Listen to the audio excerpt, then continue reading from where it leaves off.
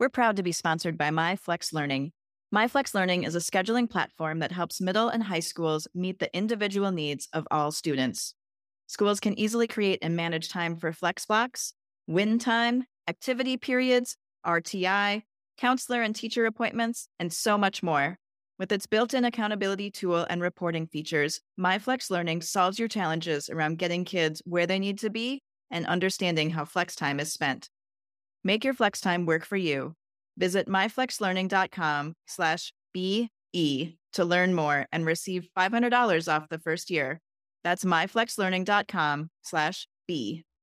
This B Podcast Network show is presented by IXL.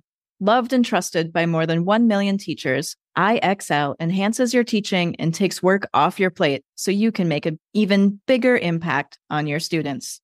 IXL delivers personalized learning across a comprehensive pre-K to 12 curriculum, including math, language arts, science, and social studies, and helps you assess student performance through actionable, real-time insights. Strengthen daily instruction, close knowledge gaps quickly, and set every student up for success. Want to bring IXL to your school? Learn more at ixl.com/B.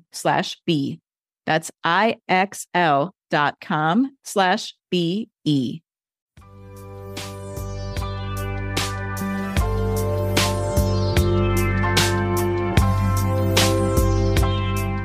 Welcome to the Rebel Educator Podcast, where we talk to students, educators, and thought leaders who are innovators and creatives in education.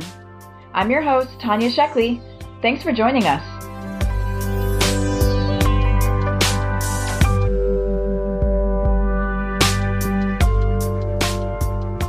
Hi, everyone. I'm here with Will Richardson.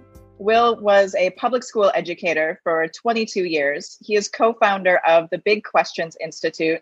He is a speaker, consultant, and writer, and I'm super excited to be talking with you today about the current state of education and where you see education going in the future. So welcome, Will, and thank you for your time today. Thanks so much for having me. Really appreciate it. So the Big Questions Institute is dedicated to helping educators and leaders develop mindsets and skill sets to navigate a new future for learners. We have a chaotic and complex moment, and your work is to help educational leaders use inquiry and uncover hidden opportunities for growth. Can you tell us more about the Institute and more about this work?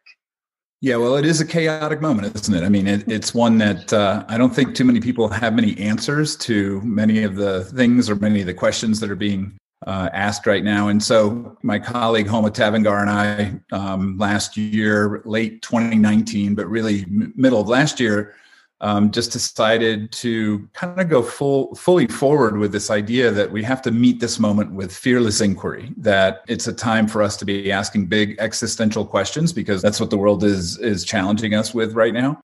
So what we're trying to do is we're trying to focus on helping people contextualize this moment as much as possible, making sure that they're living as much as we can as well, but making sure that we're all kind of living in the realistic moment that's happening right now in terms of what's happening with the world, what's happening with education, what's happening with a lot of other things, business, social justice, politics, all that kind of stuff. And then trying to frame some important questions that we need to begin to grapple with in this moment as educators that hopefully will get us to a point when we kind of come out of this moment and things hopefully become a little, we regain our equilibrium a little bit more, that we'll have some starting points for moving forward in a different way from where we were before the pandemic. And it's not just the pandemic, right? I mean, it's a whole bunch of things that are happening. It's the whole social justice movement. It's climate change. It's the political democratic upheaval that we're experiencing in many parts of the world. And a lot of these challenges or a lot of these issues right now really are existential and cut to the root of our work in the world. So just trying to get to a point where people don't go back to normal, because we don't think normal was all that great to begin with. It led us to many of these issues that we're trying to deal with right now. And so to not go back to normal, we have to ask some pretty fundamental and different questions about the world and about education. Yeah, I agree. It's one of the things that I've found really exciting about this chaotic moment in time is that people are asking those questions. And for the first time, I don't have a huge history in education. My school's been open 3.5 years, and I've been kind of in the field for maybe 8 or 9 now. But it's the first time that I've seen people really asking questions about, education specifically, like what are our kids learning and why are they learning that and how are they learning that and why are we doing things this way? And I know previously most of what I saw was people would just, oh, this is the school down the street. We'll sign our kid up. We'll send them. But now as education's come into the home and as parents are seeing what kids are learning and the ways they're learning, it's really opened up kind of this can of worms of why are we doing the things that we're doing? And you mentioned a much broader realm of challenges that definitely our country is facing, from social justice and racial justice and the current political scheme. There's definitely all sorts of things and all sorts of different ways that we need to be talking to students, because our kids are going to be the ones that are coming into this, in the coming years, and need to have the skills to be able to deal with it and to move forward. Want to know one of my biggest frustrations with ed tech? Tools that assume every student learns the same way at the same pace. I need my technology to do more for me. That's why it's so important for me to know that IXL provides true personalized learning across the entire pre-K to 12 curriculum, and that its proven benefit to all student populations, including English learners and students in special education programs. IXL is research proven to accelerate achievement. Studies across 45 states show that IXL schools outperform non-IXL schools on state assessments, and independent research from Johns Hopkins University verifies IXL meets ESSA Tier 1 standards. With those results, combined with IXL's teacher-friendly reputation, what more could you ask for? I'm sure you want to increase achievement for all students. Find out how IXL can help. Visit IXL.com/B for a demo. That's IXL.com/BE. So you talked about going back to normal, and you have a new ebook coming out next week titled 9 Questions Schools Need to Ask to Avoid Going Back to Normal, since normal wasn't that great to begin with. So can you share a few key learnings or a few of the key points that you make in the book?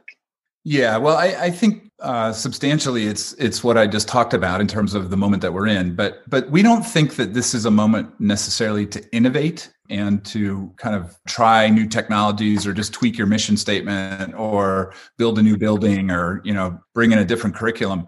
That may all happen at some point, but too often we've seen those kinds of decisions and those kinds of choices as Band-Aids that don't really last for very long. And so for us, it's about getting back to some fundamentals about who we are, what our work is, what we believe.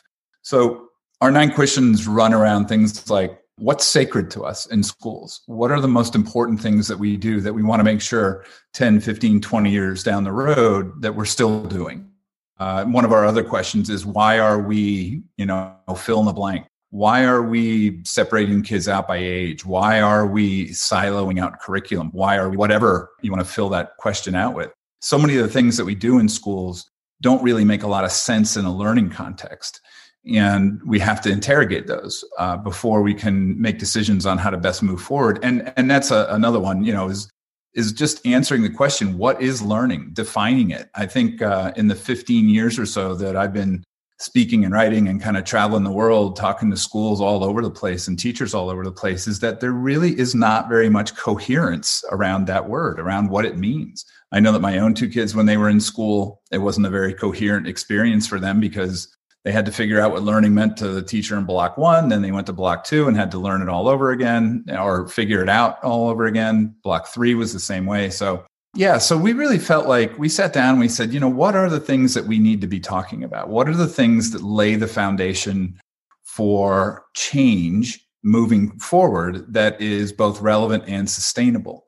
And we really felt like these 9 questions that we wrote this ebook around it, we really feel like these 9 questions that are coming out next week are good starting points, at least. They may not be the only 9, and they may not be the perfect set of 9, obviously. But for us, they created a good frame for conversations around what does a post-pandemic school look like? What is a school in 2021 around the world, wherever you are? What is its role now? What are we going to do now? Because we're not the same any longer. The world is not the same. Certainly, again, not just because of the pandemic, but I mean, when you think about what's happened in the last 12 months, here in the US especially, but everywhere in the world. And when you think about what's on our doorstep in terms of climate change and in terms of some of the other challenges that are absolutely coming our way, we can't think of ourselves the same way any longer. We have different roles to play. We have a different value in the world right now. And we have to get to that before we can figure out what we do next. So all of those are kind of framed with the kind of more meta questions. Who are we now? And what do we want to become? And the way we answer both of those is to just kind of, okay, so who are we now when it comes to learning? Who are we now in terms of whether or not we're literate in the world? And then who do we want to become based on the answers that we give to those questions? So we're hoping that it's a frame for people to start to use as they think about, what do we want to create after this crisis is over and after we're living in a very, very different world. And do you offer any direction along with that? Is this primarily looking at the questions, or are you also offering kind of a way to go, or I guess another way to think about it, in all of the conversations that you've had in your travels and your talks, are you seeing any sort of cohesion around, what is learning and where do we want to go? So there are a lot of questions in there, right? So taking the last one there really isn't a lot of cohesion, but we think of our work more as helping people frame the questions. There's a book that has influenced my thinking a lot. It's a book called The Answer to How is Yes by Peter Block, right? And in that book, what he says is that, the answer to how is really in the room if you're asking the right question. So what we're trying to do is we're trying to help people figure out what are those questions that they need to be asking. And so our help with that is we're providing some audits.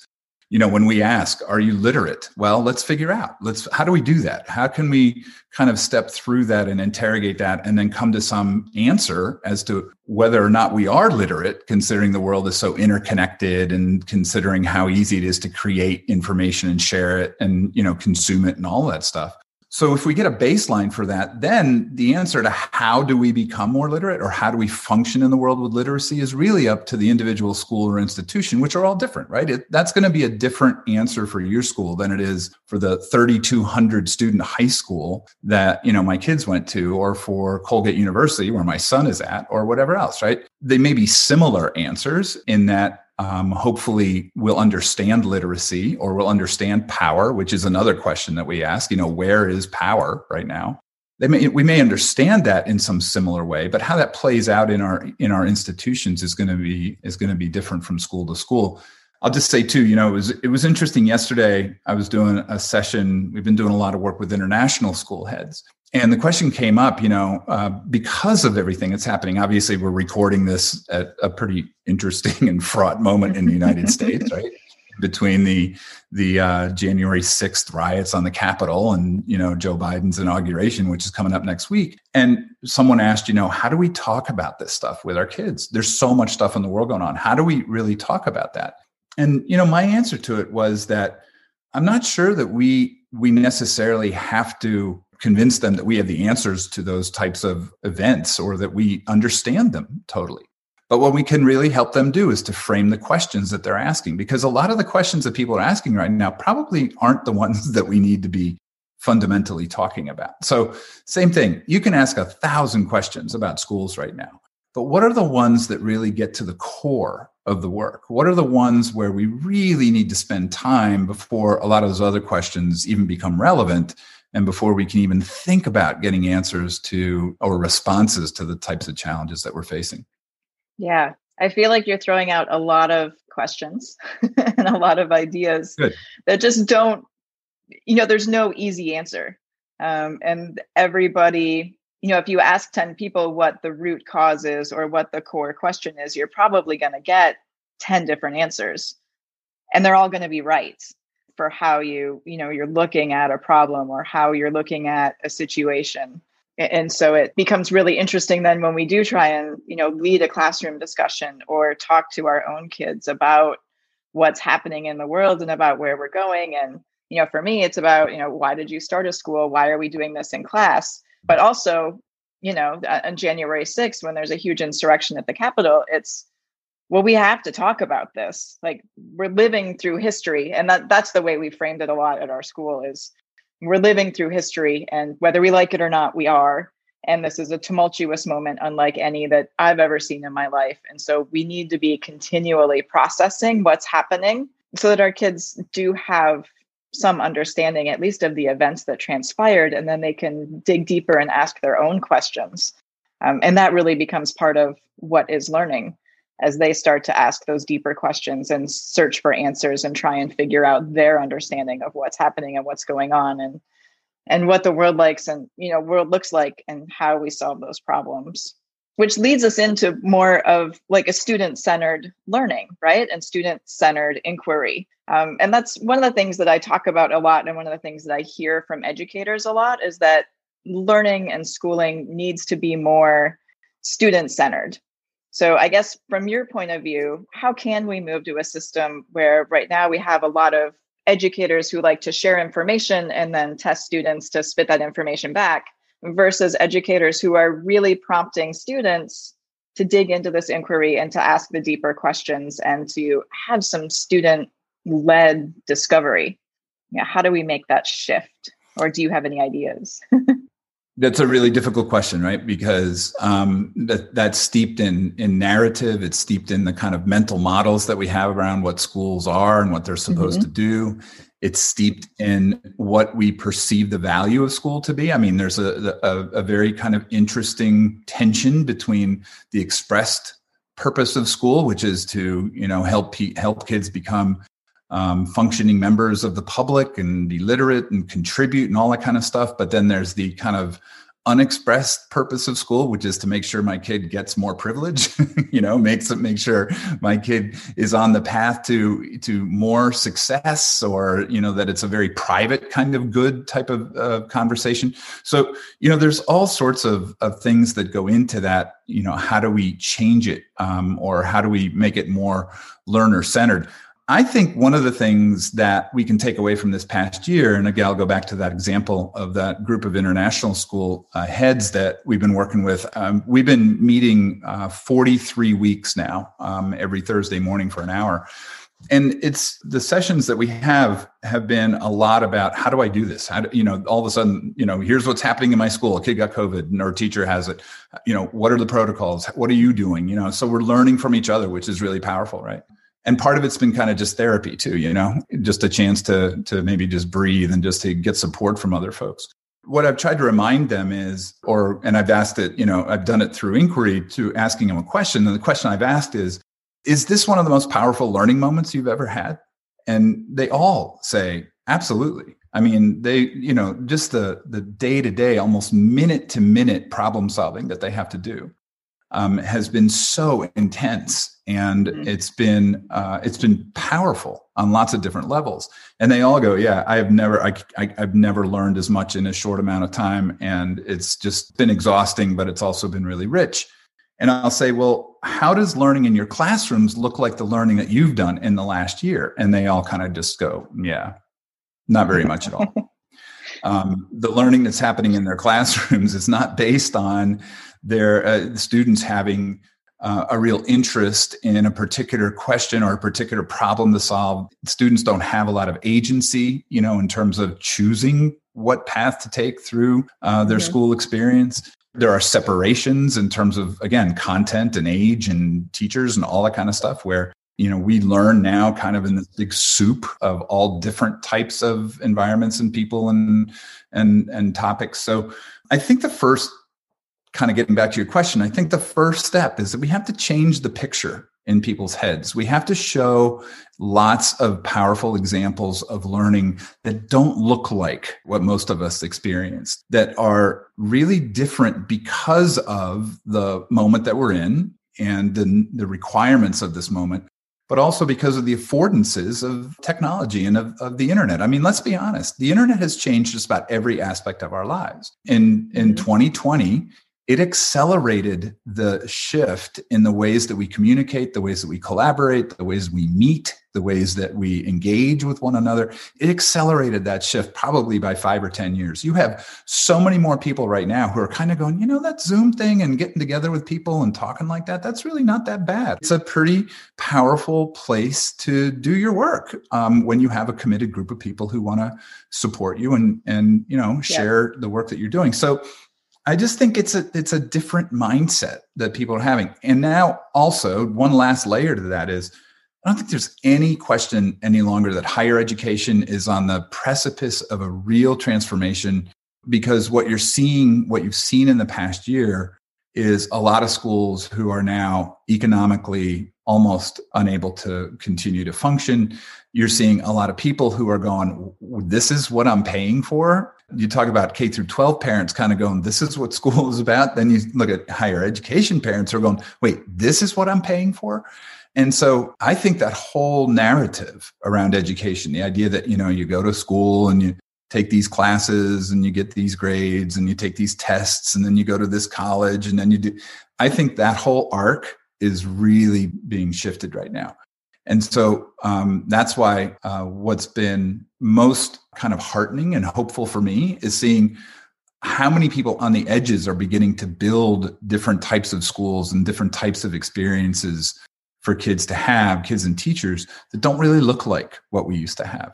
Hasn't scaled yet, you know what I mean? It hasn't really gotten into the core of the conversation around what school is, but it's definitely having an impact now as there are more and more stories, more and more kinds of experiences that kids and teachers and parents are beginning to talk about that don't look like that thing that we used to do over there. And a lot of people are going, well, why do we keep doing that? Why are we continuing to do that? So that gives us an opening, right?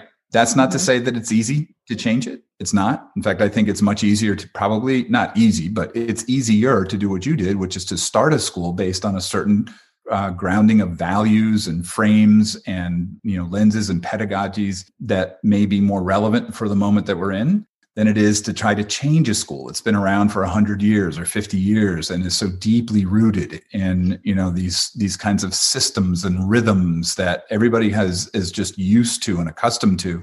It's hard work to move off of that to something that moves power away from teachers to students, or power away from administrators to teachers, in classrooms and whatever else. So it's difficult work. Yeah, and I agree. And that's a big part of why we founded a school. You found us out there. We tried to work with the school districts and tried to make a difference and a change and tried to create an experiment even within the district. And there was just no interest. And we're like, okay, well, let's go do this. And then we can bring it back and share how we did it and show how it works. And then hopefully bring it into other schools and other districts to make changes there once we have an example of what we're doing. But you talked a lot about college too. And part of what I've been doing with these interviews is not only talking to thought leaders and leaders in the field like yourself, but also talking to students and getting their perspective on the world and what's happening in high school students and college students. And I spoke to a college student. She just finished college in Stanford, and now she's joined a coding boot camp, like one of those fringe alternative programs that, you can do 6 weeks of coding. I think her program is 6 months of coding. I think it's 3 months of a solid boot camp learning programming experience, and then 3 months of an internship in a company. And then you can get hired on, to a lot of the major tech companies after 6 months without a college degree. And she's doing this after college because she realizes and sees the value. But the one answer I got from all of the students and high school students and college students that I've talked to, because I asked them kind of that same question, do you think college is necessary? Is this still something we need to do? And they don't talk about the degree or the classes or their professors or what they've learned. They talk about the experience and how it's really the only time in life where you get this group of people who are all around your age and going through the same thing, experiencing it together in that group, in that community, and that camaraderie, which of course is something right now, being that college isn't in session and most places aren't on campus, that they're really, really missing. But then I think that partly becomes the question too, is how do we develop those relationships without the college experience, if we deem college eventually unnecessary, or if it needs to change or more for what that looks like? I think that the idea that you're paying for the experience. I mean, it's valid. I have a son who's in college right now. My daughter didn't go to college. Shocking. I know, she's 23 and she's absolutely fine. She's kind of creating her own curriculum around biohacking and health and wellness. And I have no doubt that she'll be fine. She took some college courses, but she didn't have that experience. And she seems perfectly okay. So I get that again, that's the story that we tell. And I'm not suggesting that the college experience isn't powerful, but it's an expensive experience for a lot of people. And if you're going to have kids who pay a lot of money to go to really high, these very high reputation schools, and then come out and do a 6-month program in coding so they can get a job, that's going to be a story that is going to change pretty quickly, I think. And we're going to find different ways of doing community. We already are, that's never been static.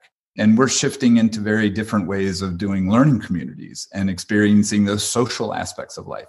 All of that, I think, is changing. And what's interesting. So I'm a big fan of Yuval Harari, who wrote *Sapiens* and 21 Lessons for the 21st Century. And one of them was around education. But he talks in general about this idea that in this moment, we're just totally in between stories and just about everything. We're moving from these traditional ways of thinking about how the world operates, how we operate in the world, what the expectations are, what the norms are, to this other kind of narrative or this other space that we're not really quite sure what it looks like, but we know it's not that. And so what happens is in the middle of it, where we are right now, it gets very very anxious, very nihilistic almost, very kind of just stress producing as we're kind of trying to figure it out. So yeah, that's why in a lot of ways, I think that's why this moment is fraught, is because we just don't know exactly where we're going. The world seemed to be a little bit more predictable 10 years ago than it is now. And so with all of this stuff, it's like, do I send my kid to college, even though it's going to probably, put me back years financially? Or do I take the risk, quote unquote, of not doing that and instead just paying for a 6-month program in coding? And, there are going to be just a lot more choices that people are going to have to make. And that's a good thing, but it's also very anxiety, raising and very difficult for a lot of people to navigate. It's nicer to have those kind of safe stories that we know we're going to be okay if we go down this path, but we don't know that any longer. But it's also exciting because now, instead of this being the predictable path, there are so many different paths and so many options and so many things, that young people can do. And even as we get older, that we can do to create the lives that we want to have, which I think is really interesting, although definitely, creates uncertainty for sure. So I want to ask you one more question, and this is off topic of everything that we've talked about. But as founder of an elementary school, I love to ask people what their memories are from elementary school. So if you think back, if there's any teacher or subject or project or story that you wrote or anything that stands out in your mind from those elementary school days. Well, that was a long time ago. You're making me go way back in the recesses of my brain here. One teacher I remember from elementary school more than another was my first grade teacher, Mrs. Spalding. And I don't have a lot of memories of that, but I do remember that she was so playful and that we laughed a lot in that classroom. There was just a lot of joy. It wasn't regimented. It wasn't like there were a lot of expectations that were being put on us academically or, socially or whatever else. It was just a place to come and be a kid more than anything else. And I think that, that ethos is just so important for younger kids in school. It teaches them that school can be a place that is joyful, where you can learn about things that are fun and do it in playful ways. And I just remember her classrooms being really bright and singing and, doing a lot of projects. I don't ever remember like practicing anything academic. I don't remember doing too much of that in my elementary school, although I'm sure that by 3rd or 4th grade, I was probably doing more of that. But Yeah, Mrs. Spalding's class. And I remember I have the class photo in my head, actually. I can see myself. I had a little sweater vest on and stuff. But she was great. And she made me want to show up every day. And I think that's the best thing a teacher can do, is just make it so that kids want to be there and that they want to learn and that they're able to learn about things that they really care about in their own ways. Yeah. Yeah, that's a great lesson and great thing to keep in mind. And I love that the thing that you remember is laughing all the time, that it was so much fun. So thank you. Thank you for your time. Thank you for making us think and digging into deep questions. I really appreciate your thoughts and your time. Thanks, Tanya. Appreciate it. Stay well. You too. Thank you for listening to the Rebel Educator podcast. To learn more about us, visit rebeleducator.com, where you can learn about our professional development opportunities for educators and students and see our project library. If you're in the San Francisco Bay Area, check out our progressive, inclusive elementary school, Up Academy, at upacademysf.com. We'd like to say a special thank you to Atmosphere for use of their audio track, Miho. Thanks again for joining us, and we wish you well no matter where your educational journey may lead.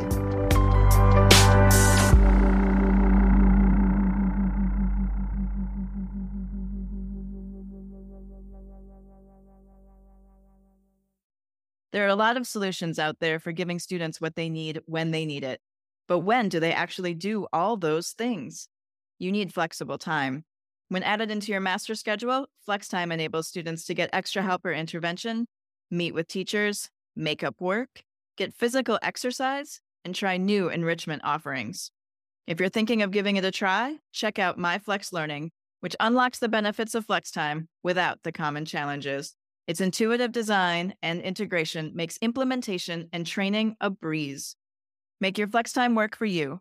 Visit myflexlearning.com/B to learn more and receive $500 off your first year. That's myflexlearning.com/BE. Do you want to save time on prep work? Increase achievement for all student populations? Reliably meet Tier 1 standards? You can do it all, but don't waste another minute. Head straight to ixl.com/B to learn how IXL's research-proven teaching and learning platform can help you achieve all these goals. That's ixl.com/BE.